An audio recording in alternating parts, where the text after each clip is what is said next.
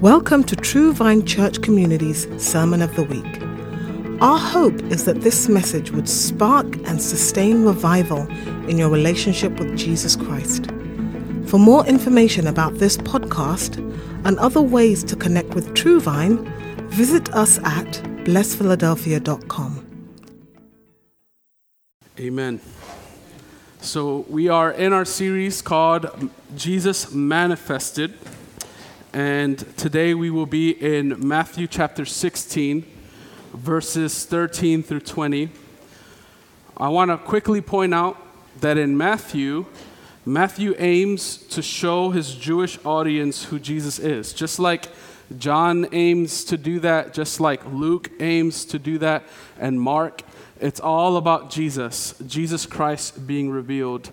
And we see that from the beginning of Matthew is attempting, or is, I think, successfully doing the work of grounding us in this understanding that Jesus comes from the Davidic line. So he does that with the genealogies. He does that in how he writes again or recounts the story of how the angels approached Mary. All of it grounding the disciples and followers of Jesus' understanding in that he comes from the Davidic line. And so when we get to Matthew 16, we've seen the story of Jesus unfold. We've seen him come into his public ministry. We've seen him empower his disciples to go and do the things that he does and walk in their authority to proclaim the good news of the kingdom, to go and heal the sick, to raise the dead, cleanse lepers, cast out demons. And that's where we spent our time yesterday. And what we see here in Matthew 16 is we begin to see a shift. It's always been Jesus calling his disciples to equip them and to empower them. But what we start seeing in Matthew 16 is a shift towards I'm preparing you in such a way that you would be good and more than okay once I leave. So Matthew 16 is seen as this foundational and pivotal point in the narrative or in the Gospel of Matthew. And it's the same in Luke, and it's the same in Mark. This is a pivotal point because Jesus' preparation of his disciples starts to take a shift. And you'll see it just, excuse me, I'm going through puberty again, I guess. You see it just after this passage that we'll read. Jesus begins to foretell his death to his disciples. So, anyways, we're going to read this scripture. First, I'm going to make sure that this doesn't keep shutting off on me. Should have done that before. Let's read together Matthew 16, 13 through 20, and it says this. Now when Jesus came into the district of Caesarea Philippi, he asked his disciples, "Who do people say that the Son of Man is?" And they said, "Some say John the Baptist, others say Elijah, and others Jeremiah or one of the prophets." And he said to me, "But who do you say that I am?" Simon Peter replied, "You are the Christ, the Son of the living God." And Jesus answered him, "Blessed are you, Simon Bar-Jonah, for flesh and blood has not revealed this to you, but my Father who is in heaven. And I tell you, you are Peter, and on this rock I will build my church, and the gates of hell shall not prevail against it. I will give you the keys of the kingdom of heaven, and whatever you bind on earth shall be bound in heaven, and whatever you loose on earth shall be loosed in heaven." Then he strictly charged the disciples to tell no one that he was the Christ. I want to begin with this statement as we now go into just bringing out some observations from this passage. I want to just bring out this statement that the right question helps you and me articulate what has been revealed to us and opens us up for more revelation. The right question helps you articulate what has been revealed to you and opens you up for more revelation. So Jesus begins this. The setting of this passage is in a Gentile city. So he had been rejected in his hometown.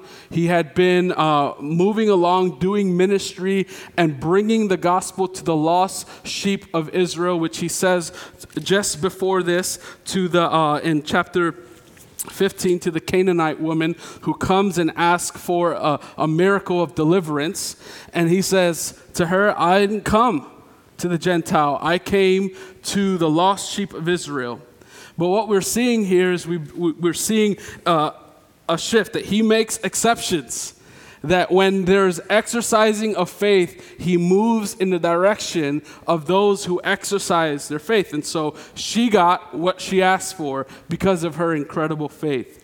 So when we're seeing Jesus here in this city, Caesarea Philippi, this is a Gentile city. It was built in honor of Caesar Augustus, given to Herod, right? And Herod then hands it over to his son Philip, and Herod the Great.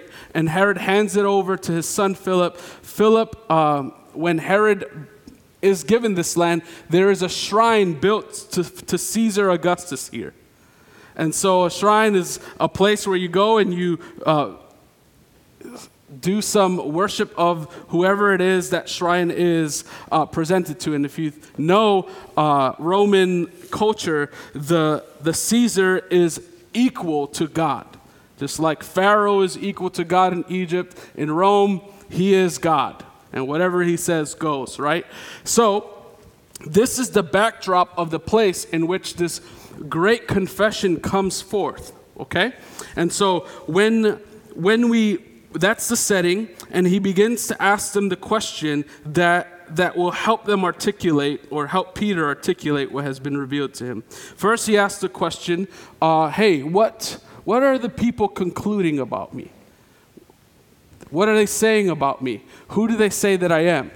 So all of us, at one point or another, we are information gatherers, and we gather information towards a conclusion.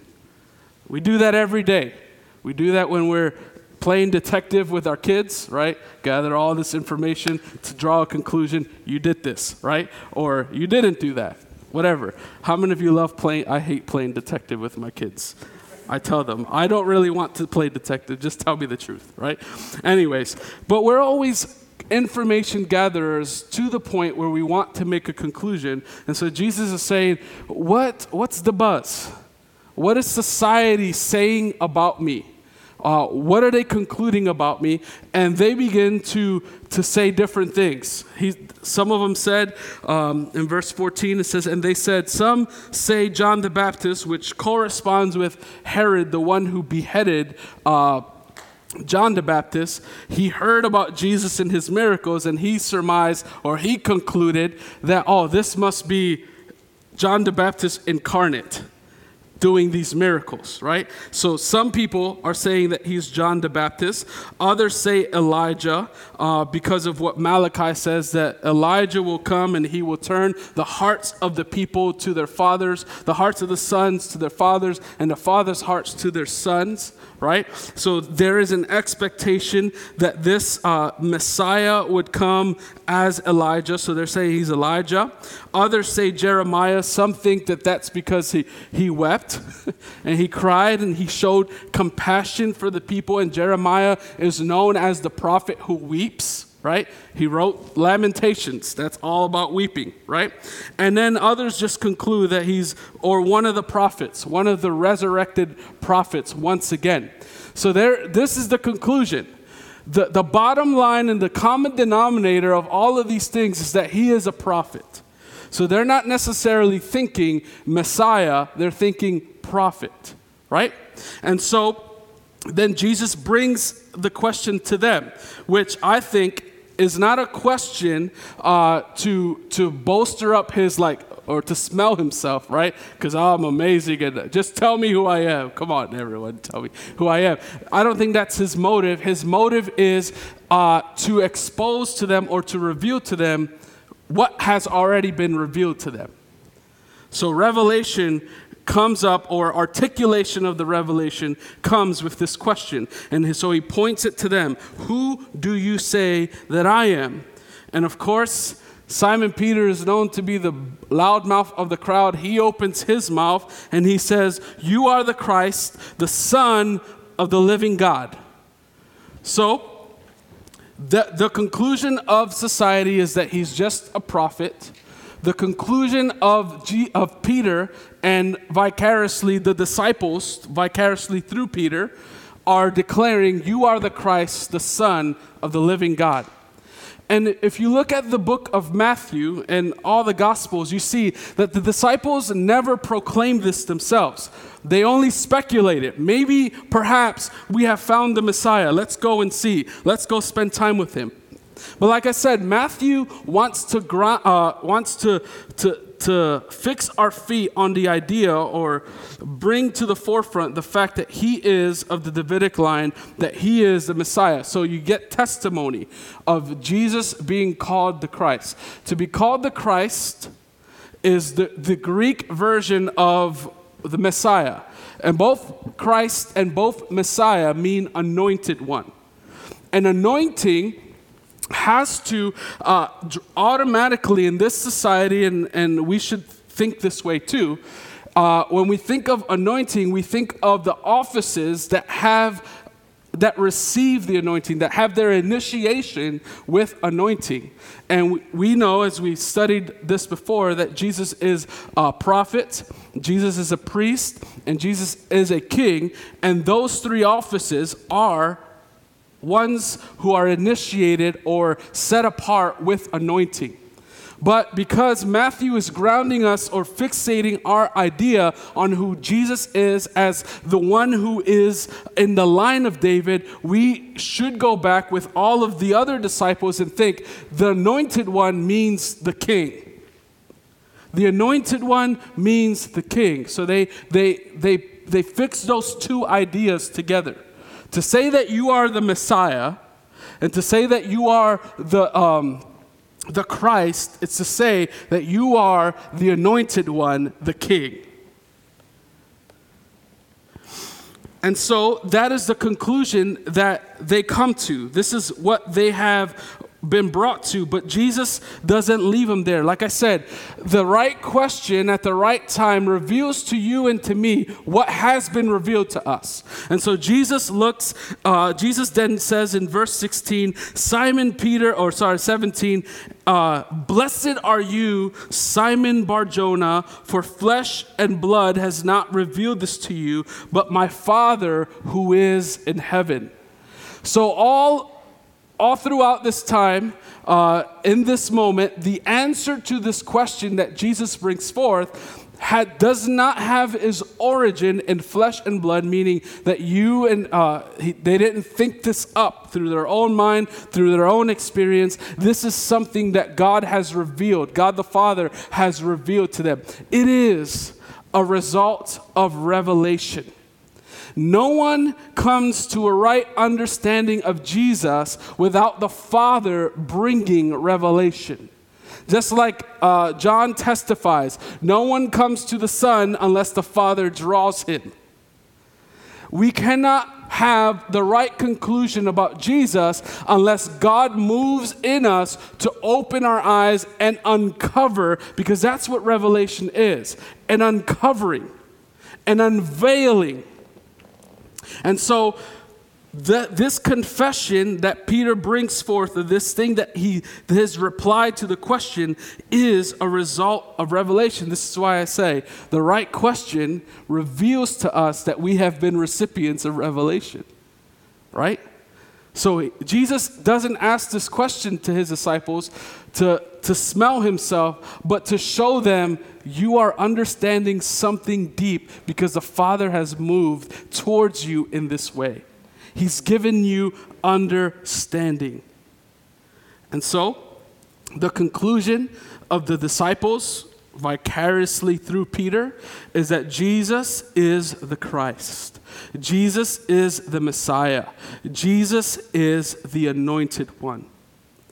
And because he is the Anointed One, we see that he is the fulfillment of the promises in the prophecy, the promise that God gave to David in 2 Samuel 7 verse 16, when he says, "And your house and your kingdom shall be made sure forever before me. Your throne shall be established forever."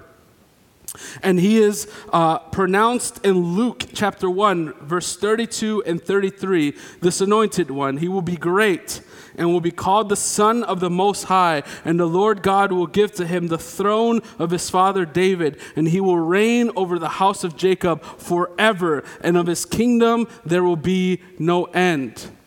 And when Simeon received Jesus, it says in Luke chapter 2 that he was waiting for the consolation of Israel. He was waiting for the moment in which the salvation that comes from the Lord through the Anointed One would be before his eyes. And it says, and it had been revealed to him, to Simeon, by the Holy Spirit, that he would not see death before he had seen the Lord's Christ. And he came in the Spirit into the temple. And when the parents brought in the child, Jesus, to do for him according to the custom of the law, he says and testifies, "For my eyes have seen your salvation, that you have prepared in the presence of all peoples, a light for revelation to the Gentiles and for glory to your people Israel." Simeon understands that the Anointed One is not just coming to bring salvation to Israel, but this salvation extends to the Gentile. Which is so interesting that Jesus would ask this question where they are, in a Gentile city. And so, I don't imagine that they're just isolated in one way. He's talking as they're going, and there might be bystanders hearing this. Jesus, you are the Christ, the Son of the living God. You are the Anointed One of God. And you are not just the Anointed One of God, you are God. To be Son is to be the same as God. So the Anointed One and his deity is connected here for the very first time in this confession by the disciples. Matthew sets us up for this moment, this pivotal moment, this foundational moment, and then Jesus takes it further. Now, remember, the Christ, the Son of the living God, is understood because of the revelation that comes from the Father. Now, it's interesting what verse 18 says. So he says, it has not been revealed flesh and blood has not revealed this to you, but my Father who is in heaven. And then he says, and I tell you. And in the original language, it says, and I also tell you. Meaning that he's adding revelation upon revelation. That not only is this a foundational thing for them to understand, but it sets them up and opens the door for them to receive another great revelation. And what is this great revelation that Jesus then brings to them? And I tell you, you are Peter. To say that you are Peter is to say you're a little rock. Where's the picture? You're a little rock. That's not a potato. It's a little rock, right? I looked at it the other day and I was like, oh, this looks like a potato. You are a little potato Peter. A little rock. He says, you are Peter. So he goes on and expounds this revelation more, builds upon the revelation of the confession, and brings an application to it with a play on words. You are Petros, small rock. And then he says to Peter, on this rock, Petra. So he says, you are this little rock, and on this Petra, this connected foundation, this connected mass of rock. Show me the next one. There it is. So Petros, and on this rock, this foundational rock, he says, I will build my church. So the church of Jesus Christ is the church of Jesus Christ because Jesus Christ is the foundation. So it is right for us as a church to say that all of our gospel presentation, all of our proclamation, all of our worship is going to go to Jesus Christ, our Savior, to Jesus Christ, our sanctifier, to Jesus Christ, our healer, to Jesus Christ, our coming King. It's right for us to have this center, this fourfold gospel built into who we are as the identity of our church, because the foundation of the church is Jesus, the anointed one, the Savior, the King, the one who's coming to bring deliverance, the one who has come to bring our salvation, the one who has come to bring about sanctification in our lives. Give us that new heart. Give us that new spirit that we need so that we can be in right relationship with God. To give us the victory over sickness and bring healing to us emotionally and physically and spiritually. And we are awaiting the coming King. It's right for us to have this foundation built into who we are. Why? Because this is the foundation of the church. And I intentionally put people on the rock so that you don't equate the church with a building, because it's not. Because what Jesus says is so amazing when he talks to the woman at the well in John chapter 4. He says, the Father is not looking for those who worship on a mountain or on the temple. The Father is looking for those who worship in spirit and in truth. The church of Jesus Christ is not a building. The church of Jesus Christ is the people regenerated, filled, and moving in the power of Jesus Christ, in the power of the Spirit of Jesus to affect this world. And this is why Jesus can say, I will build my church on this foundation, and the gates of hell will not prevail against it. We are not a church. We're not a building that guards ourselves from the outside world. We are a people who advances the kingdom in the hearts of men and women so that when we're out there, the gates of hell is not prevailing. If we're hiding behind four walls, the church is not prevailing. But when we are rubbing shoulders, speaking, declaring, demonstrating, doing the things that Jesus did in our world, it is a demonstration and an assault to hell. That Jesus and his church is advancing. That the kingdom of Jesus is prevailing. And so when we have sermons about Matthew chapter 10, right? When Jesus says, I'm giving you authority to go and cast out demons, to proclaim the good news of the kingdom, to go and heal the sick, to go and raise the dead. This is not something that the world is no longer in need of. Because hell still exists, and Satan still has hold on people's lives. But when we go in the power and the authority of Jesus, which I believe is directly related to the keys, he says to them in verse 19, I will give you the keys of the kingdom of heaven, and whatever you bind on earth shall be bound in heaven, and whatever you loose on earth shall be loosed in heaven. When he says this to them, he's saying the same thing he said. I'm giving you authority, and I'm giving you stewardship. That's what he says to the church. You and I, beginning with Peter and the disciples and every follower after that, we are given the keys of the kingdom of heaven. Not to hide and lock ourselves behind, but to unlock the way into the kingdom for those who are lost. And so we go proclaiming the gospel of Jesus Christ, that he died for their sins, that he was buried, and that he rose again, and that he is going to return. We go proclaiming the gospel of salvation in Jesus Christ, but we also go demonstrating the gospel of the kingdom of Christ. And so last week's sermon is just as important to understand what it looks like for us to have the keys of the kingdom of heaven. We unlock the way. We are stewards of the way for people to enter into heaven. and whatever we do and whatever we say and what power we're moving in either bars the way or opens the way. And we want to be ones who are used to be opening the way. Right? I had a discussion with our discipleship group this past week about this, concerning the sermon last week. Wherever the people of God go, you and I are tasked with removing obstacles. And if the obstacle is demonic, we remove that. If the obstacle is sickness, we remove that. If the obstacle is death, then we raise the dead.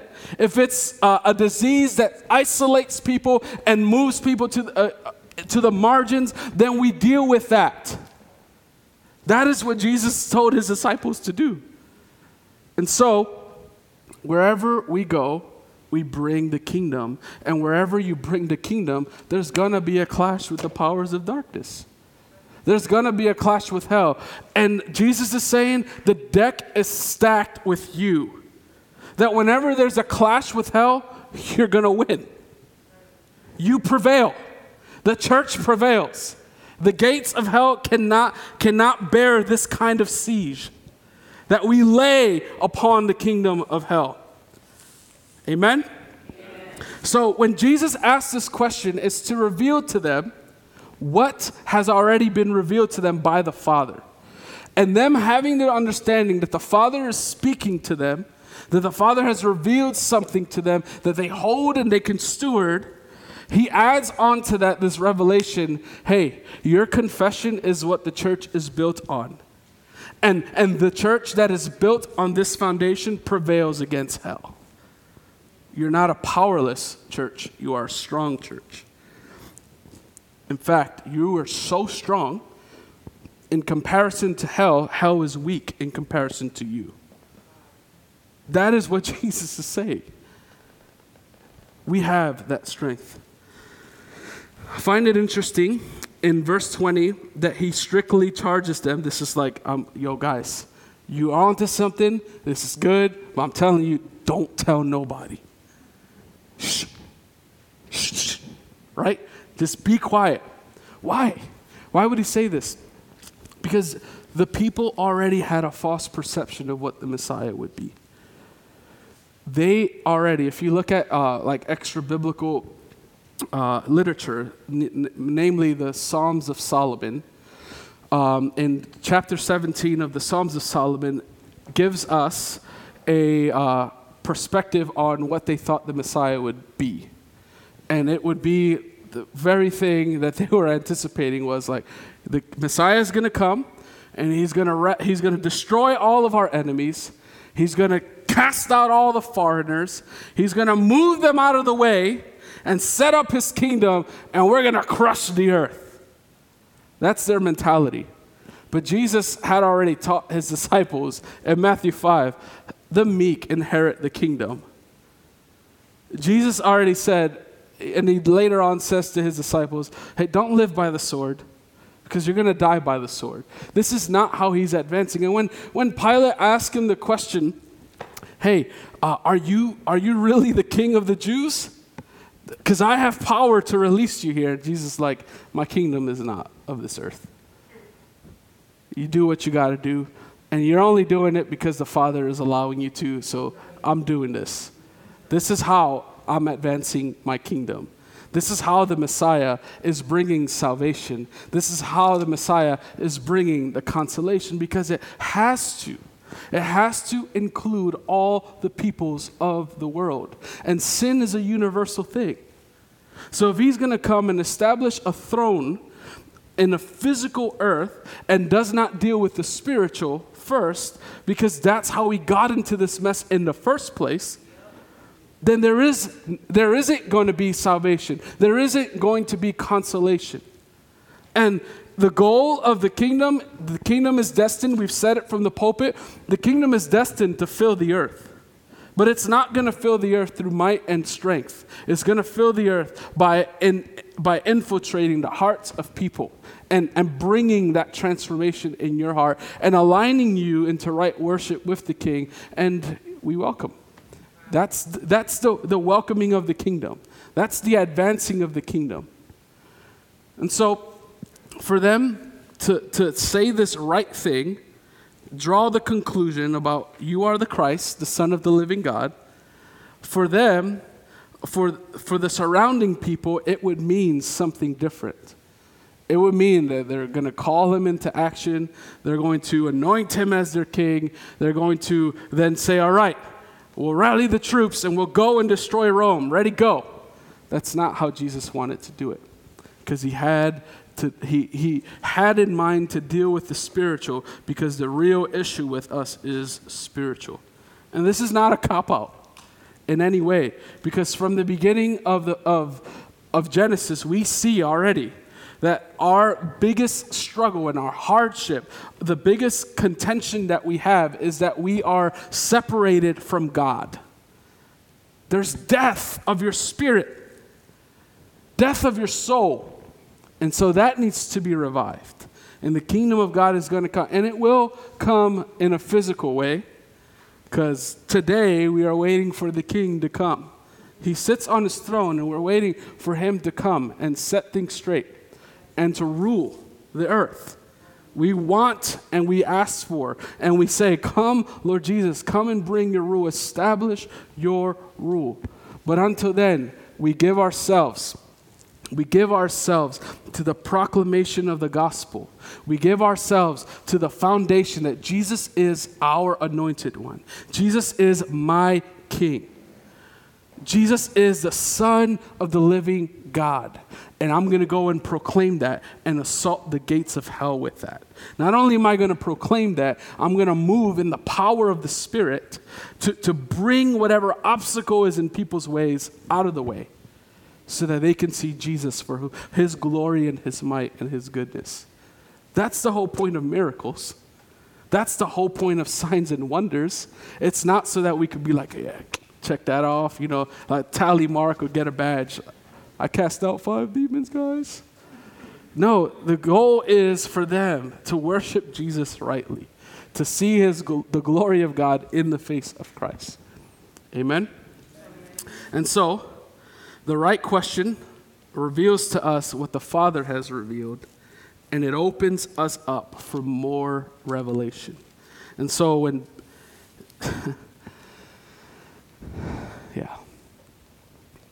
So when Paul writes for us to be enlightened in our hearts and that the spirit of revelation would be upon us, this is what he's asking. That you confess Christ, and there's more deeper revelation for you and for me to understand. Not say like go and figure out every conspiracy the Bible has, right? No, this is go and figure out how you can worship Jesus even better. Go and see how the Word of God speaks of Jesus so that you can fall more in love with him and have more affection for him and more confidence in him. That's the point. Amen? So leave the conspiracies aside, leave your merit badges aside, and be satisfied with beholding the glory of God and worshiping him rightly and deeply. Amen? I want to just share that there are practical ways in which we do this binding and loosing thing.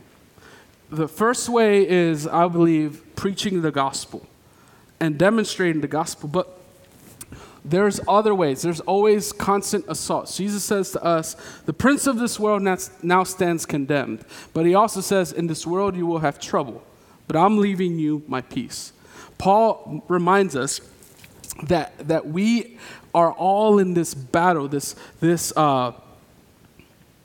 retaliation, I would say, retaliation from the enemy to hinder you from going deep and from worshiping Jesus rightly.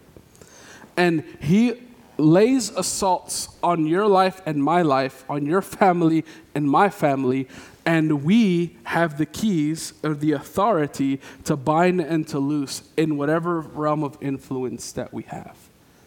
And what we're saying when we're binding, to bind is to say this is prohibited.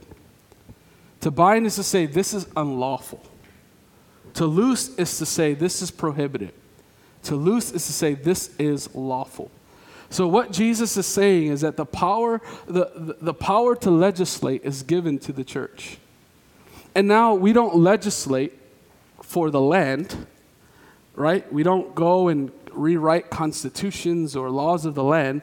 We're not given to that kind of way because we believe that the law has to be rewritten in your heart. That's what we believe. I don't know if you believe that, but that's what the Bible teaches. External law will never accomplish what a written law in the heart can do, because that's where all evil comes from, right? So there could be empowerment and enforcement and laws written for a community as a whole, but we really believe that there is no adherence to those laws wholeheartedly and purely without Jesus first doing the work in your heart and mind. So that's why you hear Christians say, we got to go after the heart, not legislating in the land. That's where we have to go, right? For some people, it might be a cliche, but that's really foundational for the kingdom of Jesus, right? That it begins in the heart and overflows into the land. And so when we talk about binding and loosing, what we're saying is you have the authority to legislate over your home, over those who the Lord has given you, and say, this is prohibited. This is Satan. And when we legislate, this is what I was going to say. When we legislate, what we're saying is we're setting boundaries for the spiritual realm. We're saying, Satan, you can't cross in this way. You can't come and affect us with depression any longer. You can't come and afflict us with anxiety any longer. We're saying no to that. We're laying the boundary out, and we're saying, Jesus, your peace is what is permitted. Satan, your anxiety and your fear, no longer permitted. We set these boundaries in our homes. And so my wife and I have had conversations in which we discern something is happening in our home. Like there is an overwhelming feeling of depression or anxiety or worry, or something is wrong, something's off. And so Jesus gives us the authority to say this is what's prohibited and this is what is allowed. In the church, Jesus gives the elders that authority. And in our church, we say this is what is allowed, this is what is not allowed. Right? And so this year, what we're talking about is what we're feeling the Lord leading us to is towards strength and unity. Right? So what we're saying is, this year, and not just this year, Lord, forever, we want strength. We want fortitude. And so whatever is chipping away at the foundation, we want to remove that. And we lay a boundary. And we say, Satan, you cannot do that. Satan, you can't cause unbelief to take root in the church so that our faith is not in the Christ, the Son of the living God. You can't do that. But Jesus, come. Spirit of revelation, come. Spirit without measure, boom, come. Faith without measure, come. Right? This is what is allowed in our church. And when we're saying this unity, unity, what we're saying is we lay the boundary.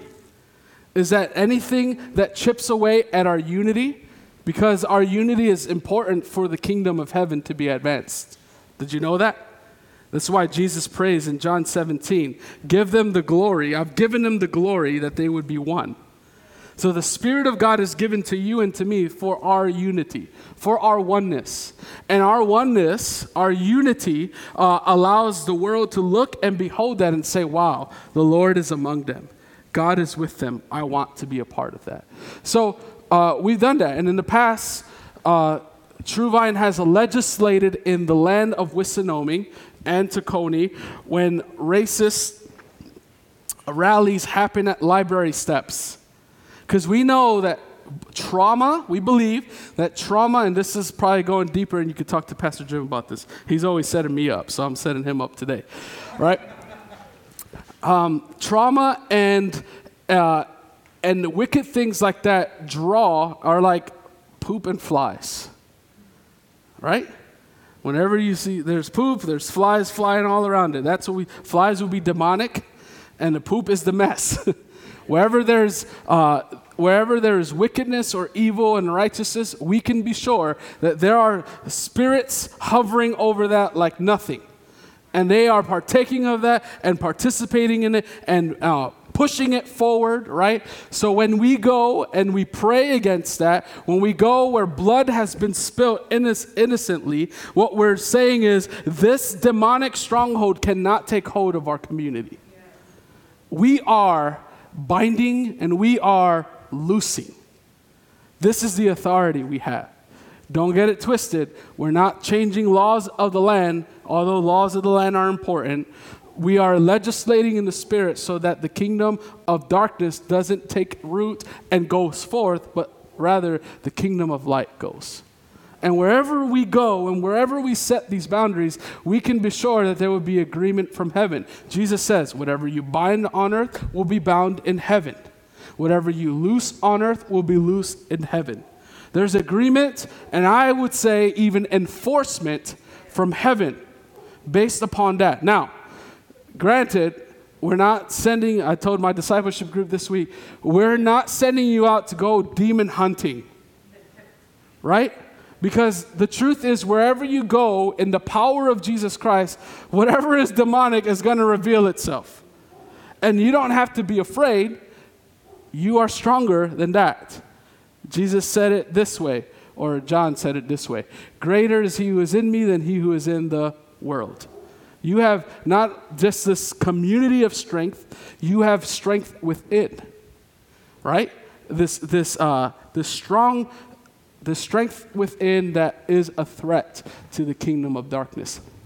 And so, with that said, I just want to move us now into, I want to give it over to Pastor Jim. He's going to knock it out of the park for the glory of Jesus.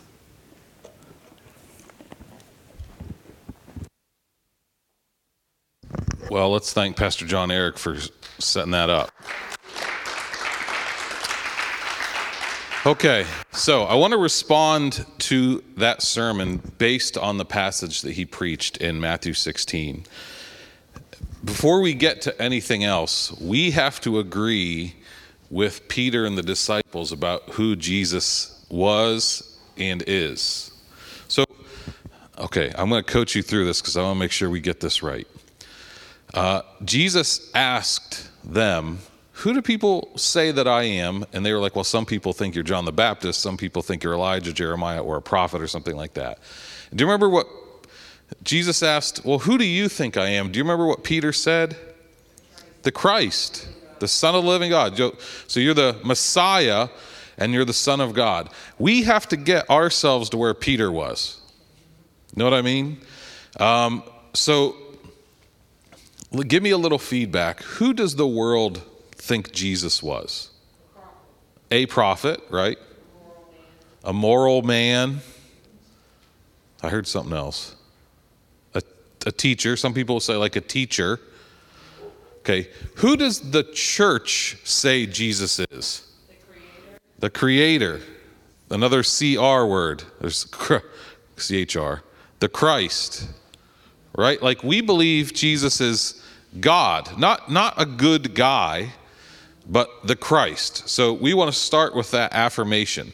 If you can't get there, you're not going to get anywhere else with this. You're not going to get to binding and loosing. You're not going to get to the kingdom of darkness being on the retreat. So we want to start with Jesus is the Christ. Now, he continues. I say this to you, Peter. Upon this rock I will build my church, and the gates of Hades or hell will not overpower it. I think in the battle between heaven and hell, we would all say we're team heaven, right? Okay, are you team heaven? Okay, good. I mean, if you're going to say something else, go outside, because I don't want to be around when the lightning strikes. Okay, we all agree we're on team heaven. This is what I found. A lot of people on team heaven think that team heaven only plays defense, and we're never on offense. Team heaven always has the ball, guys. We are the ones that are supposed to be advancing the kingdom. And one of the reasons we don't see as frequently the stuff that's in the Gospels, the miracles, the healings, the deliverance, the mass conversions, is because we always think they're supposed to come to us and we will, like we're on defense all the time. We have to think the way they thought if we're going to do the stuff they did. And the way they thought was the kingdom of heaven is advancing, not retreating. So I want to pray for us real quick, and I'm not done yet, but I just want to pray for us so that we would have that mindset of the kingdom of heaven is expanding, not restricting. So Lord, you said in so many of the parables, when you compared the kingdom of heaven to a mustard seed, it expands and grows. You compare the kingdom of heaven to yeast or leaven in bread dough, it grows, it expands, it advances. So Jesus, I pray that we would have the mindset that we are on offense, not defense, that we are not retreating. So we think about it, Lord. We repent of thinking that we're always on defense, and we take up this mindset that we are the ones on offense, and I pray that in your name. Then finally, how do we go on offense? We're given keys, right? I think here's how you know that you're on defense all the time. If you think that your job is to lock the door so the kingdom of darkness can't get in, instead of you have keys to go unlock doors, you're going in with keys, right? We use our keys through binding and loosing, and John Eric gave a great explanation of that, so I'm not really going to build any further on that because his explanation was great. But we want to apply. I want to apply it right now. We determine, based on what's happening in heaven, that's our guide. We bind based on what's happened in heaven. We loose based on what's happened in heaven. We permit or prohibit on earth. We do this in our families. We do this in our personal lives. So, for instance, in the Rudd household, we prohibit certain things, but we also permit certain things. You want to do this in your household, you want to do this in your personal life. Then we want to do it in our community. Anywhere you are given authority, okay? You can bind and loose. We do this through prayer. We don't do this through swords and guns. We do it through prayer and declarations. That's like, these are the weapons God has given us. So I want you to take a moment. Some of you are here with your spouses, some of you are here by yourself. I want you to, though, take a moment silently, or if you're here with your spouse, you can pray together, and just determine what might we need to bind, what might we need to loose, or what might we need to prohibit, what might we need to permit in our household. And if you're single, you can do this. If you're part of a married couple, you can do this as well. But just take a moment to privately pray that, and then take this home and expand on that, build on that. So I'm going to give you a moment to do that.